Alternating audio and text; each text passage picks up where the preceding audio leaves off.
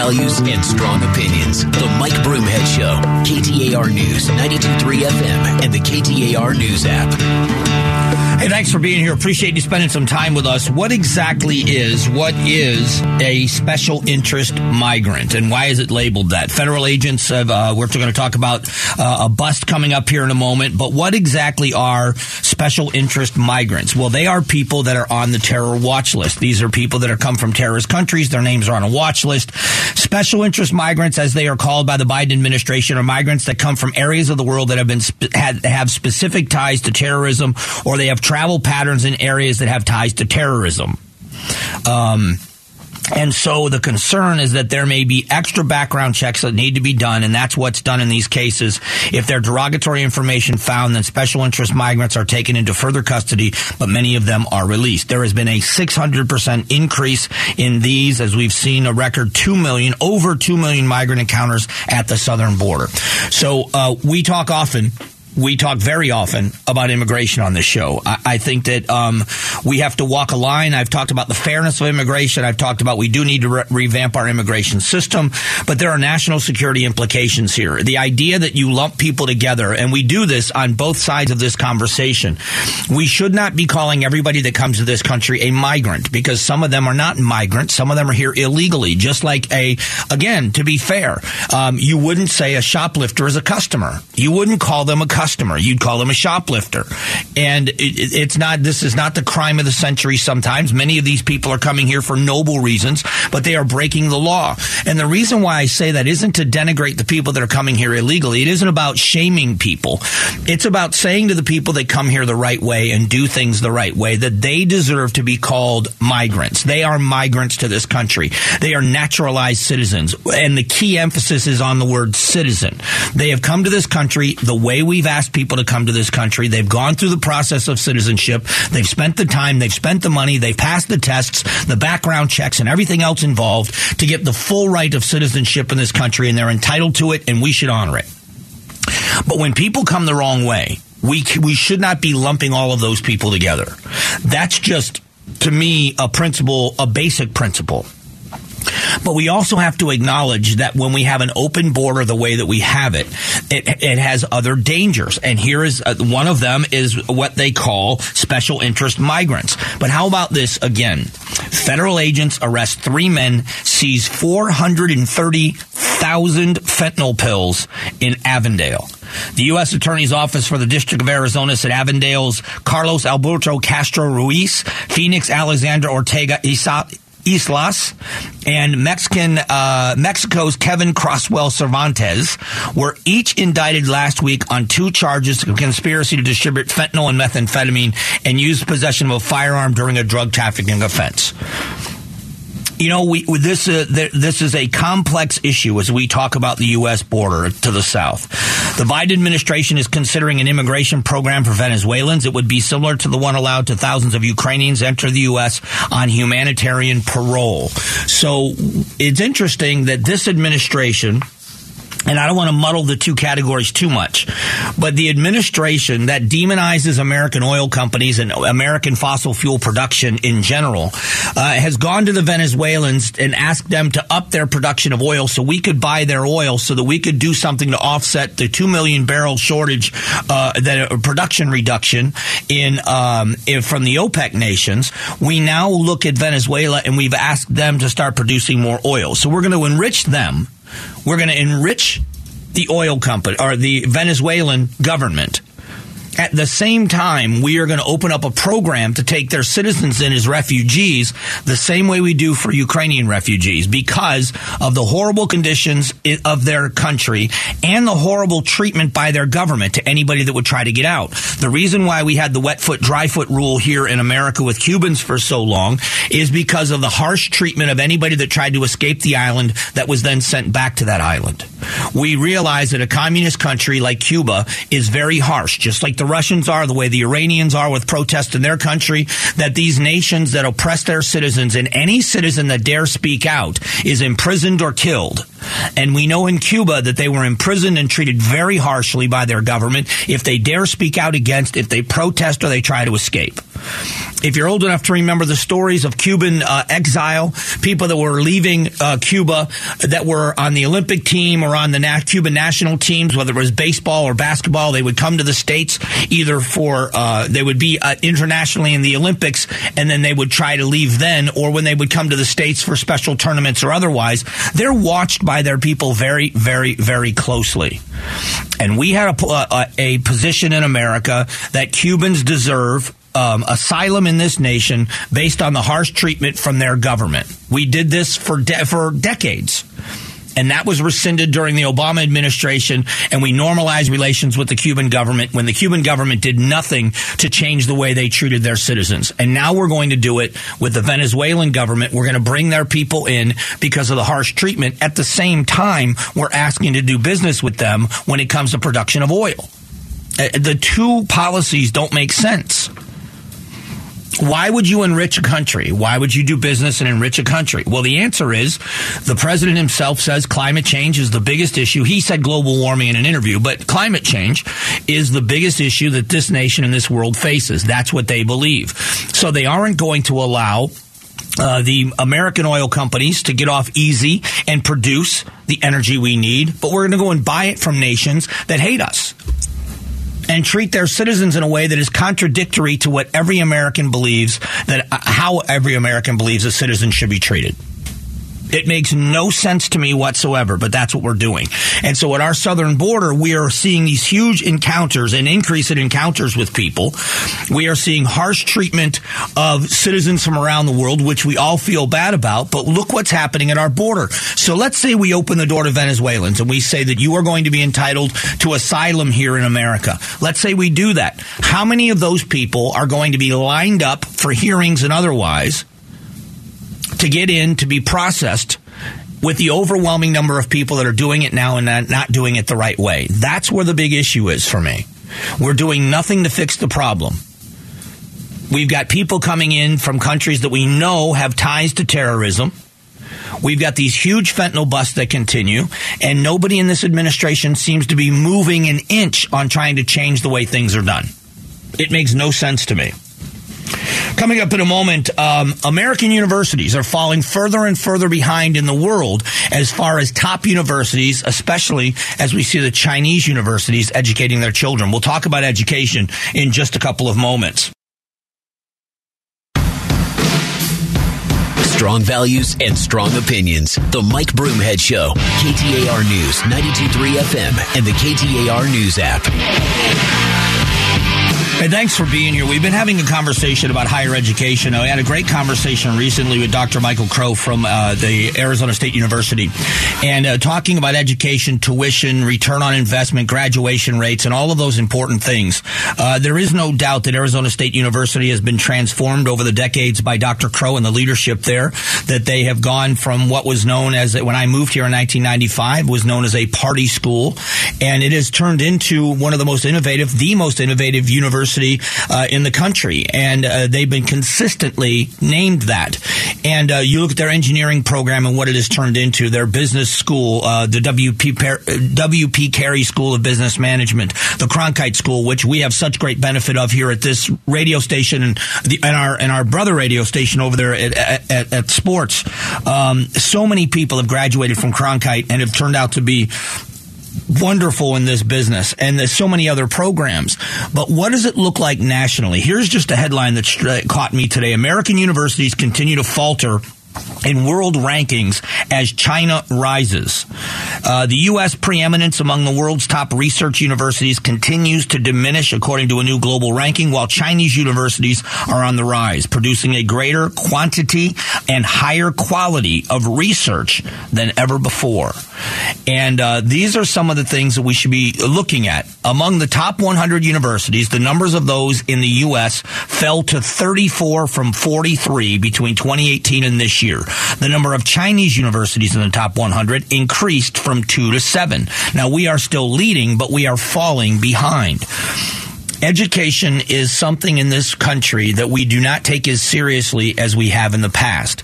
The business of education is what I believe is to blame. The politics of education is what I believe is to blame. You look on college campuses, it's nothing new. It happened in the 1960s where college campuses, they are supposed to be, and I think they were in the past more so, a place where you learn your voice. Not that everything that you believe in college is something you're going to believe for the rest of your life, but you learn your voice. It's where the apologetics comes in. It's where you start to be able to articulate what you believe and why you believe it, as opposed to just espousing your beliefs. You hone your skills.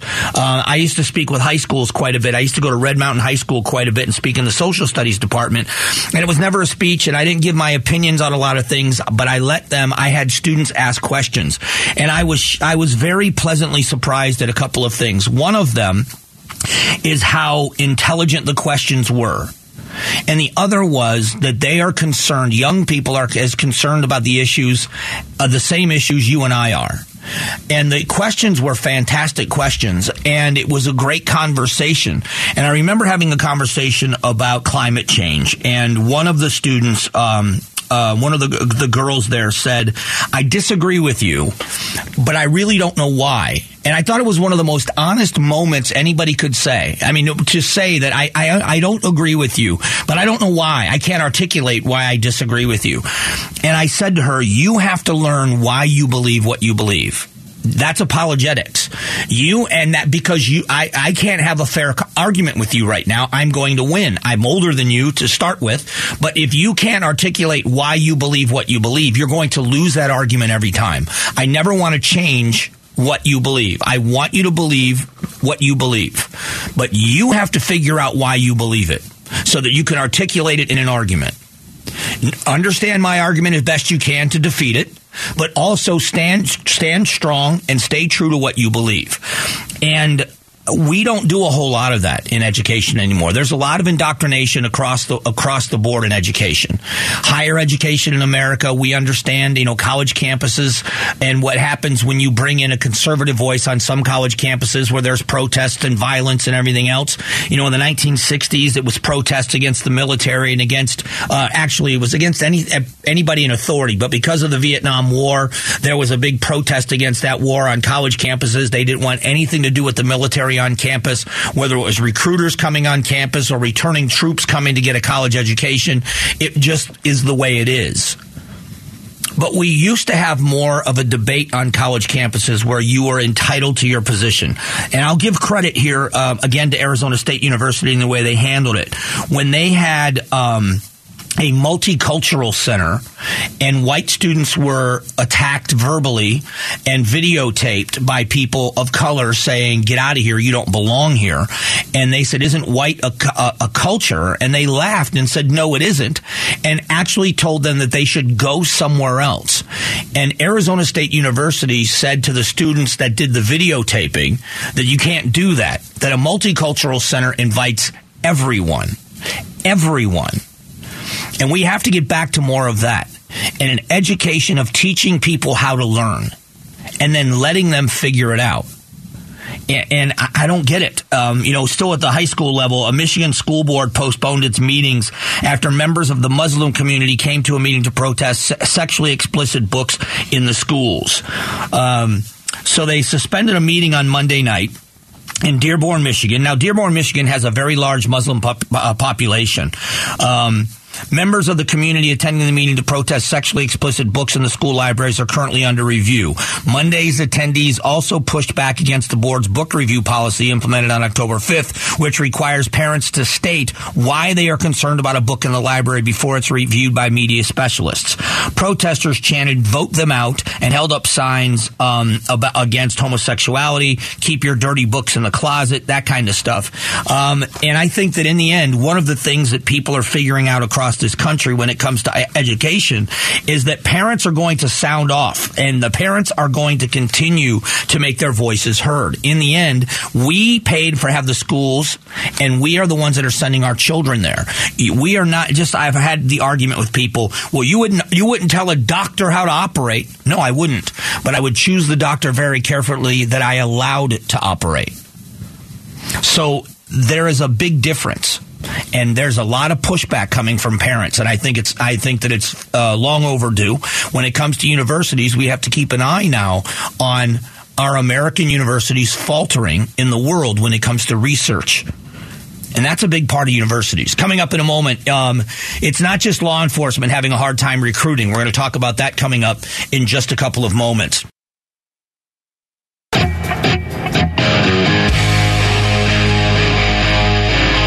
Strong values and strong opinions. The Mike Broomhead Show. KTAR News, 92.3 FM, and the KTAR News app.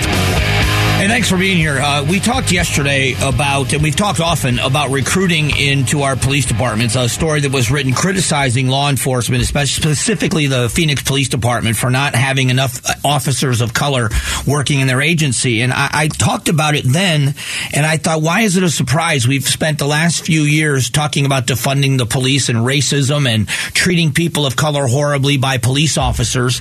Why would people in those neighborhoods, in those communities, then sign up to be a police officer if this is what they're being taught about the police at such a young age? Now we shift, because it's not just police agencies that are having difficulty recruiting people. More soldiers are leaving the Army National Guard at a faster rate than they are enlisting.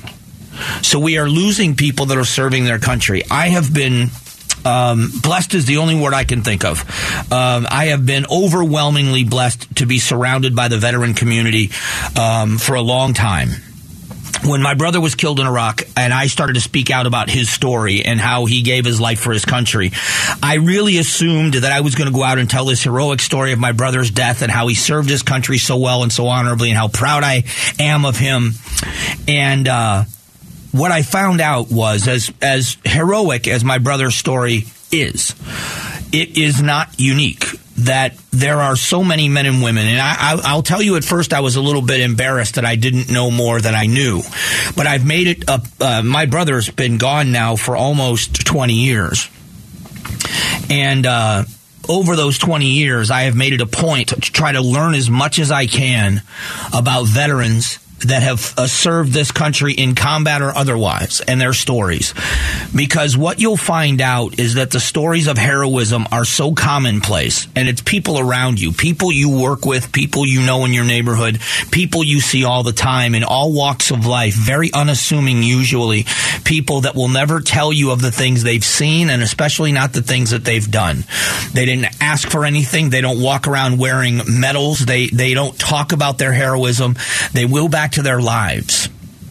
And what I think is a shame about that is we haven't really passed on to a younger generation the pride of serving a cause bigger than yourself, especially your country. We are blessed here in Arizona to have a huge veteran community and a military presence of the National Guard, whether it's out at Papago or otherwise. I've got some great friends that serve in the National Guard. My friend Tim Woods is his name. He's a lieutenant colonel. He flies the helicopters out of Papago. His father was also a pilot. This is a guy that lives a great life. He is one of the Thunderbirds that puts on the golf tournament every year. He went to U of A. This is a kid, when he was a kid, that could have gone on and done anything he wanted to do in his life. But not only did he serve, not only has he been on multiple deployments and in combat, he continues to serve in that capacity.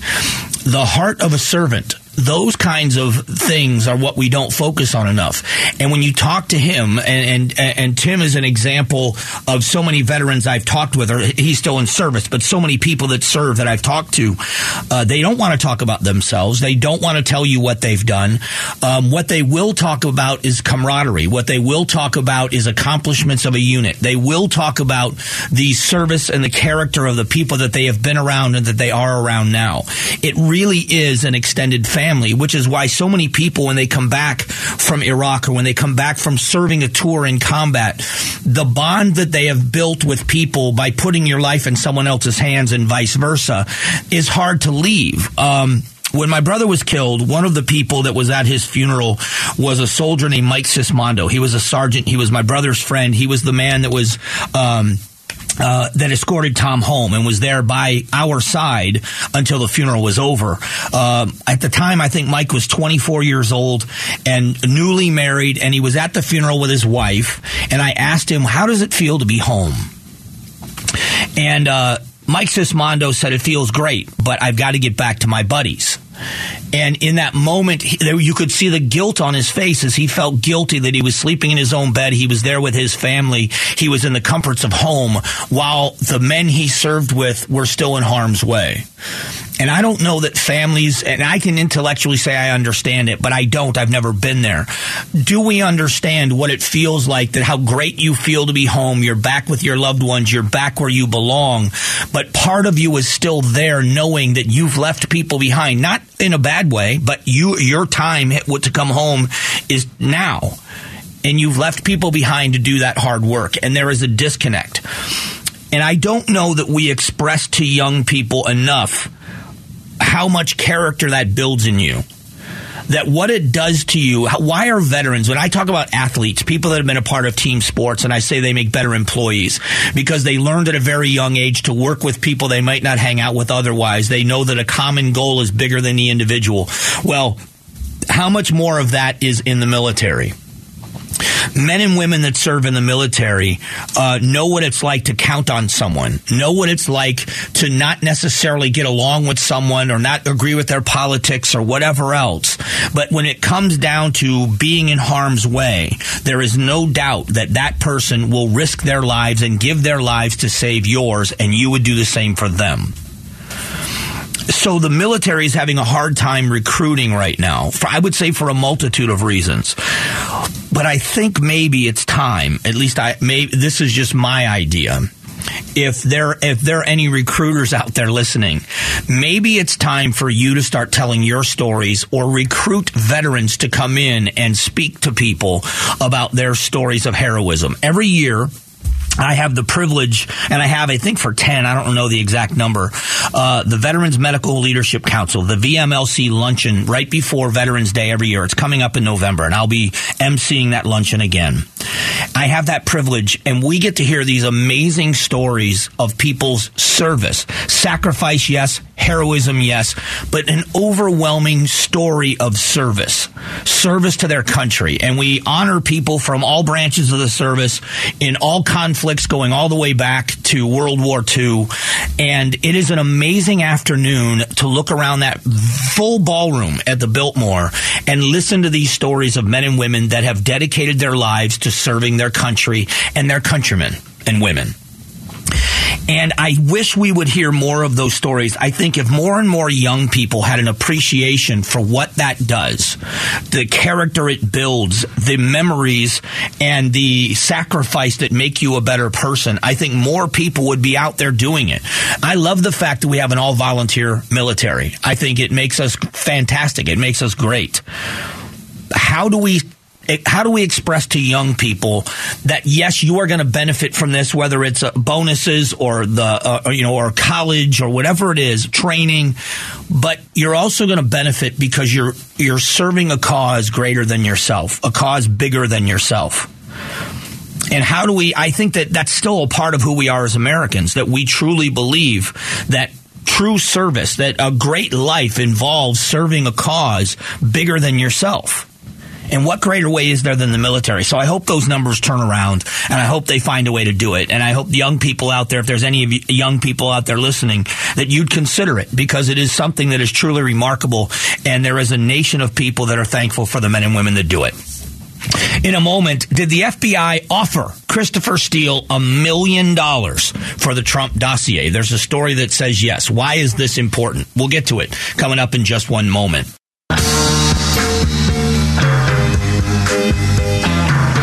Strong values and strong opinions. The Mike Broomhead Show. KTAR News, 92.3 FM, and the KTAR News app. Hey, thanks for being here. Appreciate you spending some time. Before I jump onto this next topic, I want to finish up the topic I was just talking about, which is service above self. It's the military having trouble meeting recruiting goals, and some of the reasons why. I want to tell you a story. This is why I think military service is so honorable, and why the men and women that do it are so honorable. I was at an event for the 10th anniversary of 9/11. I put on with an organization asked me to come out and be the MC for their 10th anniversary. And a guy named David Haddad, he owns a cigar place up in North Phoenix, put it on with his organization. He had been to the Middle East many times. I think he took almost 1 million cigars to the troops, and the guy just wanted to make sure the men and women that were serving knew that the people at home respected their service. So he put on this Friends of Freedom event with this 10th anniversary, and one of the guys that was there was a guy named Kelly Hillier. And I've had Kelly on the show before to tell the story, and I was amazed by this. I'm sitting at a VIP event, and Kelly Hillier, an unassuming guy, at the time he was a captain, I believe, in the Army and a military policeman. And he starts telling this story of when he went into the military. He was in ROTC in college. He got his commission and was cooking at Applebee's, I think it was, cooking in a restaurant. And he decided, I don't want to be a cook anymore. I'll go into the military full time, and I will, and then I can go work in my profession as a police officer in the military. And they said, you have to take a deployment. So he did. So make a long story longer, he heads over to the Middle East. He's in Iraq, and he's there for a few months. I believe it was a few months. I may have the timeline off a little bit, but he was there for a short amount of time, relatively short amount of time. It was his first command as a lieutenant, and he had a squad of military police officers. They were given an assignment, jumped on some buses, blacked out buses, raced across Iraq. They get to the other side of the country. They tell him the next day, you're going to meet your mission. The next day, he's walked into a room, and sitting in a small cell is Saddam Hussein. And this kid who had been cooking at Applebee's, or whatever restaurant he was cooking at in Kansas City, a short time before, is now charged with getting the most reviled, hated prisoner that's ever been taken in Saddam Hussein to court for a year. And he's telling this story.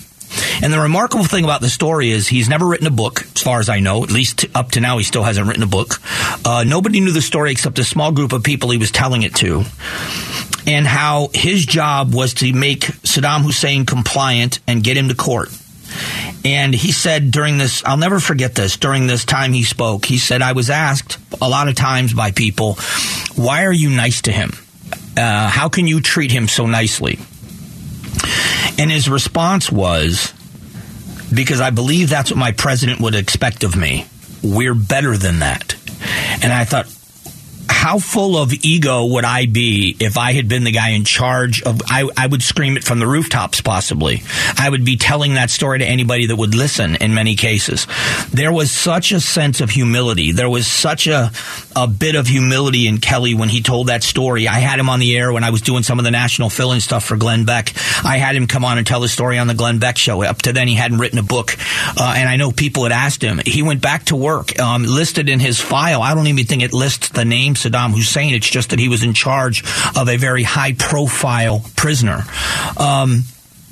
And it was an amazing story of service and how he didn't make the soldiers that worked for him do much, that he did it himself because he realized this was such a hated human being, but his job was to make him compliant. And he developed a rapport with him and never lost sight of who he was, but developed a rapport with him and saw the humanity of Saddam Hussein and got him to court for a year and fulfilled his duty. And when he came home, and I think he was a major when he left the Army, there was no fanfare. You've probably never heard of the guy. You probably have never heard that story. And I was standing in a room with maybe 30 people listening to this unassuming soldier tell this story. That's what the military is. The men and women serve in such great capacity in the military, and they do such amazing, great, heroic things. And then they come home, they take the uniform off, they store it away, they have their memories, and they still talk to their buddies sometimes, but they go back to an American life of simplicity, usually, and they don't ask for anything in return. They don't ask to be treated any differently than any other American.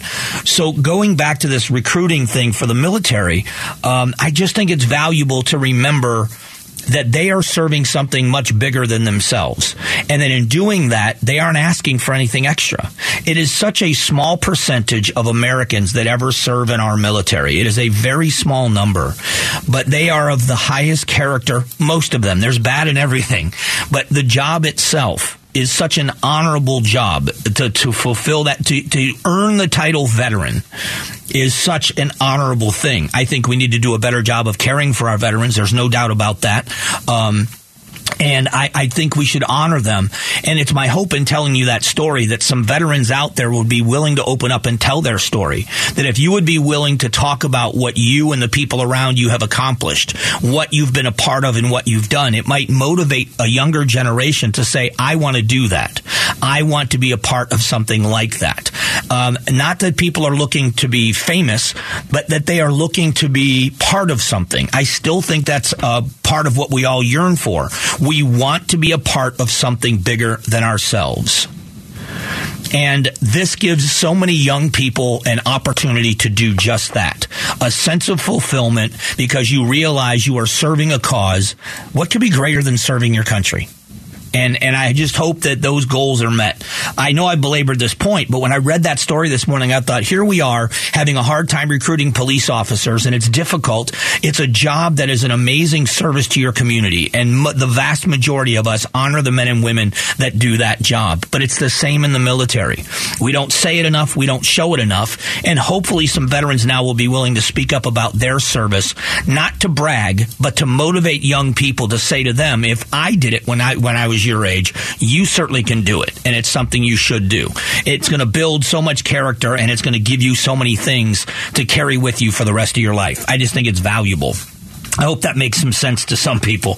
Coming up just after 10 o'clock, the President of the United States finally acknowledges that there might be a very tiny, small, and fast recession that'll be over very, very quickly. So we're going to talk about our economy and how it's being affected and when all of this could happen and what it means to you.